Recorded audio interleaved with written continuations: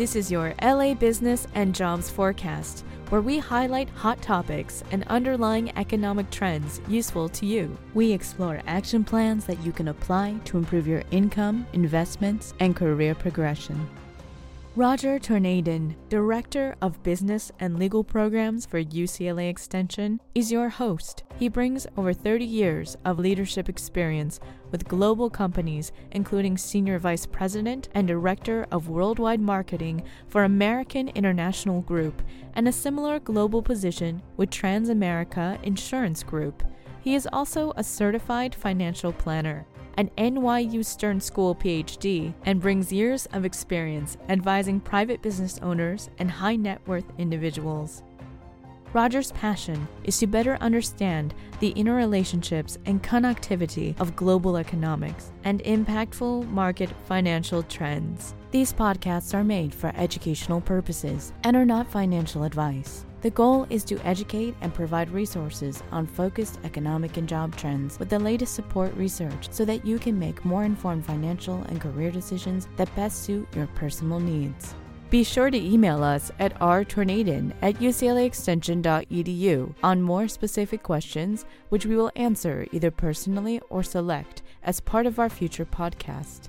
Today, we are going to discuss the major disconnect between official headlines reporting quote-unquote low unemployment and high economic growth, which is not accurate, and how many companies are planning workforce reductions as the implementation of artificial intelligence rapidly increases. In the prior episode, we showed that inflation is far higher than reported by the monthly cost of living reports and the hedonics of underreported price increases. This systemic underreporting serves to overreport economic growth while penalizing those on fixed incomes. Importantly, low reported inflation directly results in low or no Social Security adjustments while putting off Social Security bankruptcy to future political administrations. In brief, the appearance of low inflation and a growing economy is comforting to hear month after month, but it's far from the reality we are experiencing. This episode will move on to unemployment, another measure of economic health. We'll share with you concerns that the month-to-month low unemployment reports have credibility and reliability issues, including these. Some years ago, a large segment of unemployed Americans were dropped completely from the official surveys. Secondly, there are two major surveys that cannot be reconciled. One measures the number of jobs, not the number of job holders, number of jobs. And we know many who hold two or more jobs. The other measures the number of people who worked in the past 30 days, not the number who hold full-time jobs, or even those who have more than one part-time job. This is worth repeating. One measures the number of jobs, and the other measures the number of people who have worked in the past 30 days. Apples and oranges, wouldn't you say? To add to the misunderstandings generated by headline reports, there are actually two measures of official unemployment, with one reporting under 4% unemployment and the other reporting about twice that rate, 7%. The news is saying that the economy is at full employment and that jobs are hard to fill. What am I missing? Are you saying that unemployment is a major problem? That's exactly right. All of this ties together, as you'll soon see. Let's first address a key misconception: the employment and unemployment reports. It's key to understand better whether or not more people have full-time jobs. By now, after episodes 1 and 2, you may be getting used to considering economic information headlines that camouflage real economic and jobs issues. Let's take a minute or two and acknowledge overarching facts on data collection. The headline unemployment reports go to extremes to exclude those who quit looking for jobs due to job search discouragement. In the 1990s, the federal agencies who do the surveys eliminated from further tracking approximately 5 million workers who were unemployed for over a year. In other words, this large group was forever dropped in the unemployed calculation. This elimination continues through today, although the numbers are much smaller than the 5 million due to attrition through death. That being said, a new group of unemployed people outside the surveys has been emerging for years, those giving up job searches as well as those just mentioned. Also, importantly, The headline unemployment series emphasized by the government and media is called the U3 series. That's the letter U with a dash and the number 3. This highly touted index captures only those actively looking for a job. Keyword is actively looking. However, an index that is more comprehensive but seldom quoted is the U6. This quote by the Federal Reserve summarizes their view. Quote, of note, many economic observers use the U6 rate as a closer proxy of the actual unemployment rate rather than that depicted by the U3 measure. The good news is the U6, measuring approximately 7% unemployment this year, is almost the same as it was in the year 2000, or just before the dot-com stock market drop and the subsequent recession of 2001, and also the financial meltdown and recession of 2009. Based on our prior observations of trends and channels, we have climbed back to a U6 unemployment rate of about 7%, which is on the lowest part of the trend channel, with some new and substantial job challenges ahead. In another minute or two, we'll get to these challenges, which everyone should think about. The bad news is that we have a record number defined out of even the U6 measure, including those who have given up looking for a job for more than 12 months. We know this number is very large, but only have indirect ways to estimate its magnitude. For example, the number of those dependent on food stamps is 12% of the entire U.S. population. This percentage has been increasing as the measured unemployment rates have been decreasing. This seems a bit counterintuitive to me, but you judge for yourself. For perspective, over 1 million in Los Angeles County receive food stamps versus about 700,000 10 years ago. This is really uncomfortable given that Los Angeles County only has 3.2 million households. As previously mentioned, an ongoing issue with unemployment measurement is that those who give up looking after a year get dropped out and are no longer counted as unemployed. Private sector researchers have estimated that a consistent measure of unemployment, if that was applied over the past 10 or 20 years, would yield real unemployment well above 10%. But we'll stop here as the water gets pretty deep. There are many adjustments, and it's beyond our scope and time to go through them. The water is definitely deep enough, but let me just see if I can summarize. First, the headline unemployment data released every month and quoted by the media and politicians has some serious issues in understanding real unemployment. Second, even the U-6 or the U6 index, which is rarely quoted, shows unemployment over 7%. But that index doesn't include many who have stopped looking for work past a year.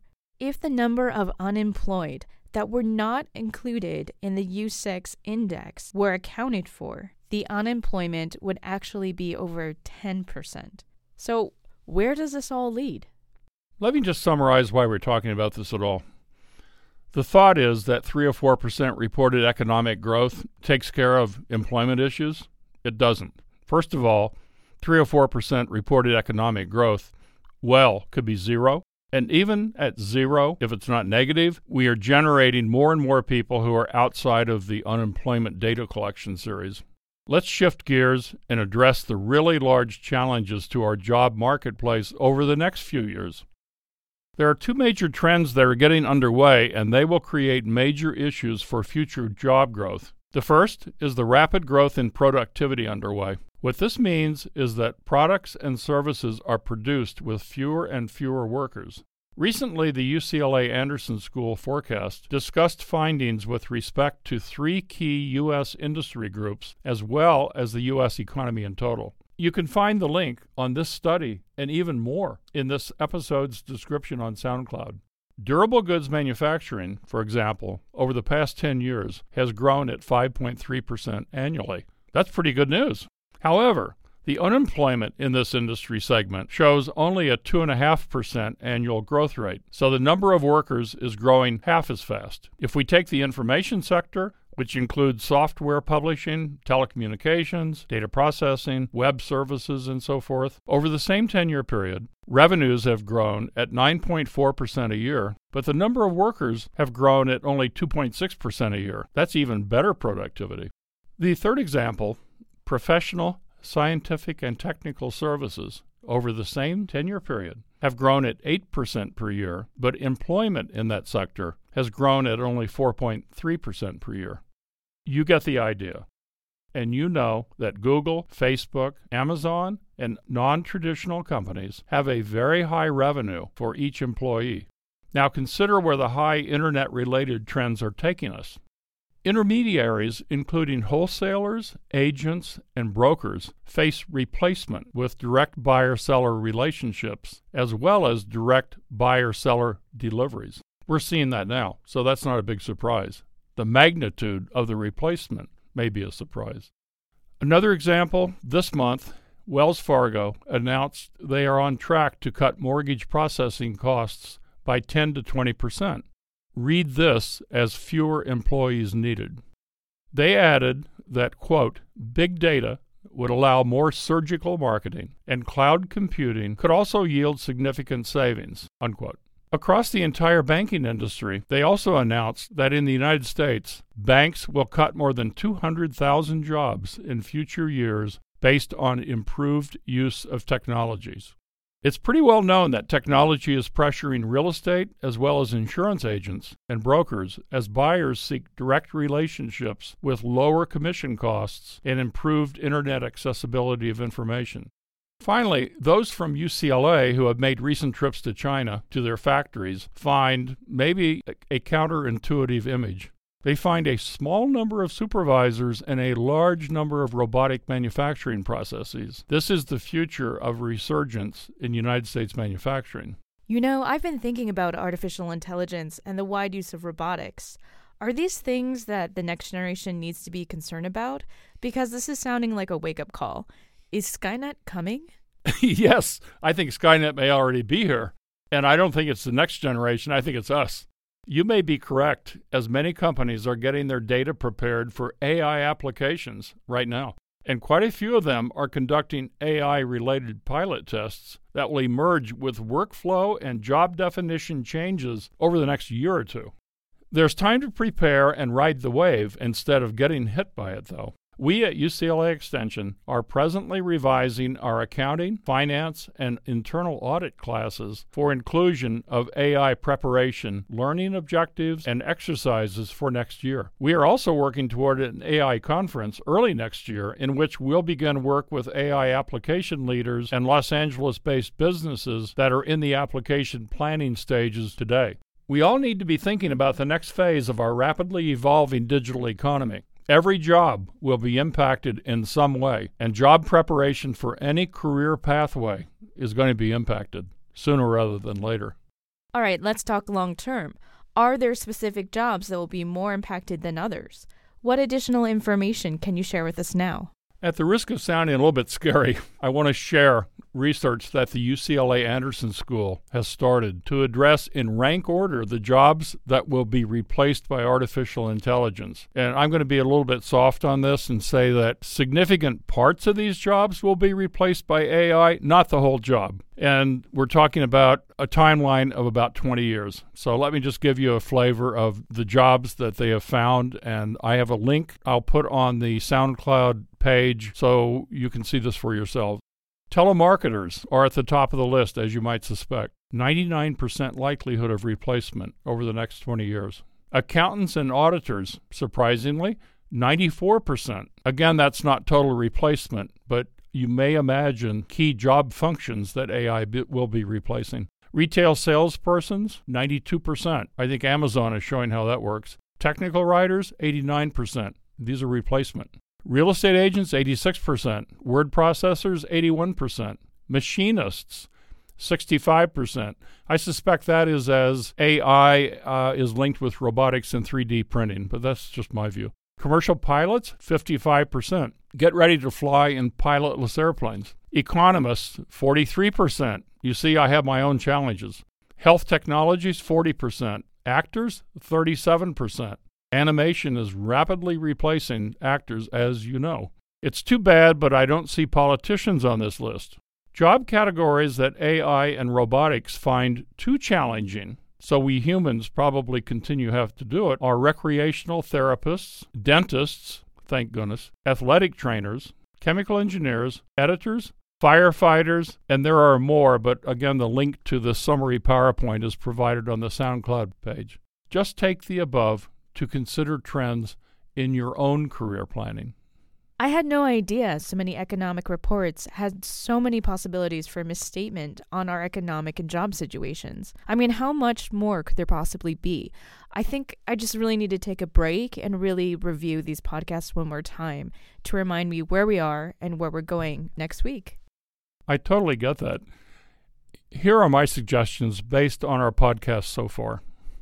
Don't get caught up in the month-to-month economic reports, as they're likely seriously flawed. I gave you a flavor of the important flaws. There are more, though. Do recognize that we will have a snapback to the long-term trends, which means we'll experience the opposite of the years we've seen above trend. More specifically, we are due for these changes sooner rather than later. Next year, at the latest, in my opinion. What does that mean? It means interest rates will move significantly higher. The economy, which has been stagnant, will get worse and add stresses to already challenged businesses, employers, and employees. Home prices will move lower in most cities and foreclosures will increase. The job market, which is overall stagnant, will become more polarized. Companies are finding ways to increase productivity, which means fewer employees with little additional capital investment. Artificial intelligence, robotics, and software advances are rapidly changing the jobs picture. Check out online photos of auto manufacturing plants and you'll see.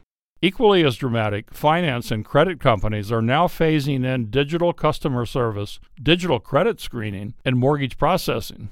U.S. banks are on track to cut 200,000 bank jobs, which is over 10% of all bank jobs. As I mentioned, Wells Fargo specifically plans to reduce mortgage processing costs by 10 to 20%, but additionally plans for big data and AI to give more surgical marketing. This will impact jobs in marketing as well as jobs in finance, accounting, and even internal audit. So all of this is happening real time right now. All right, well, join us in 2 weeks where Roger discusses the near-term outlook for the LA jobs market. How is LA doing? What jobs are pegged for growth in LA? How is the LA job picture impacted by the global economy? And how does China trade fit into the picture? Remember to email him any of your questions or comments at rtornadin@uclaextension.edu. You're listening to UCLA Extension's Business and Jobs Forecast, expanding your financial mind to grow your financial wallet. Hosted by Business and Legal Programs Director Roger Tornadin. This podcast is presented by UCLA Extension and produced by Jamie Moss at Studio 10960. UCLA Extension offers more than 5,000 online and in-classroom courses taught by over 2,000 leading practitioners to help you get from here to there.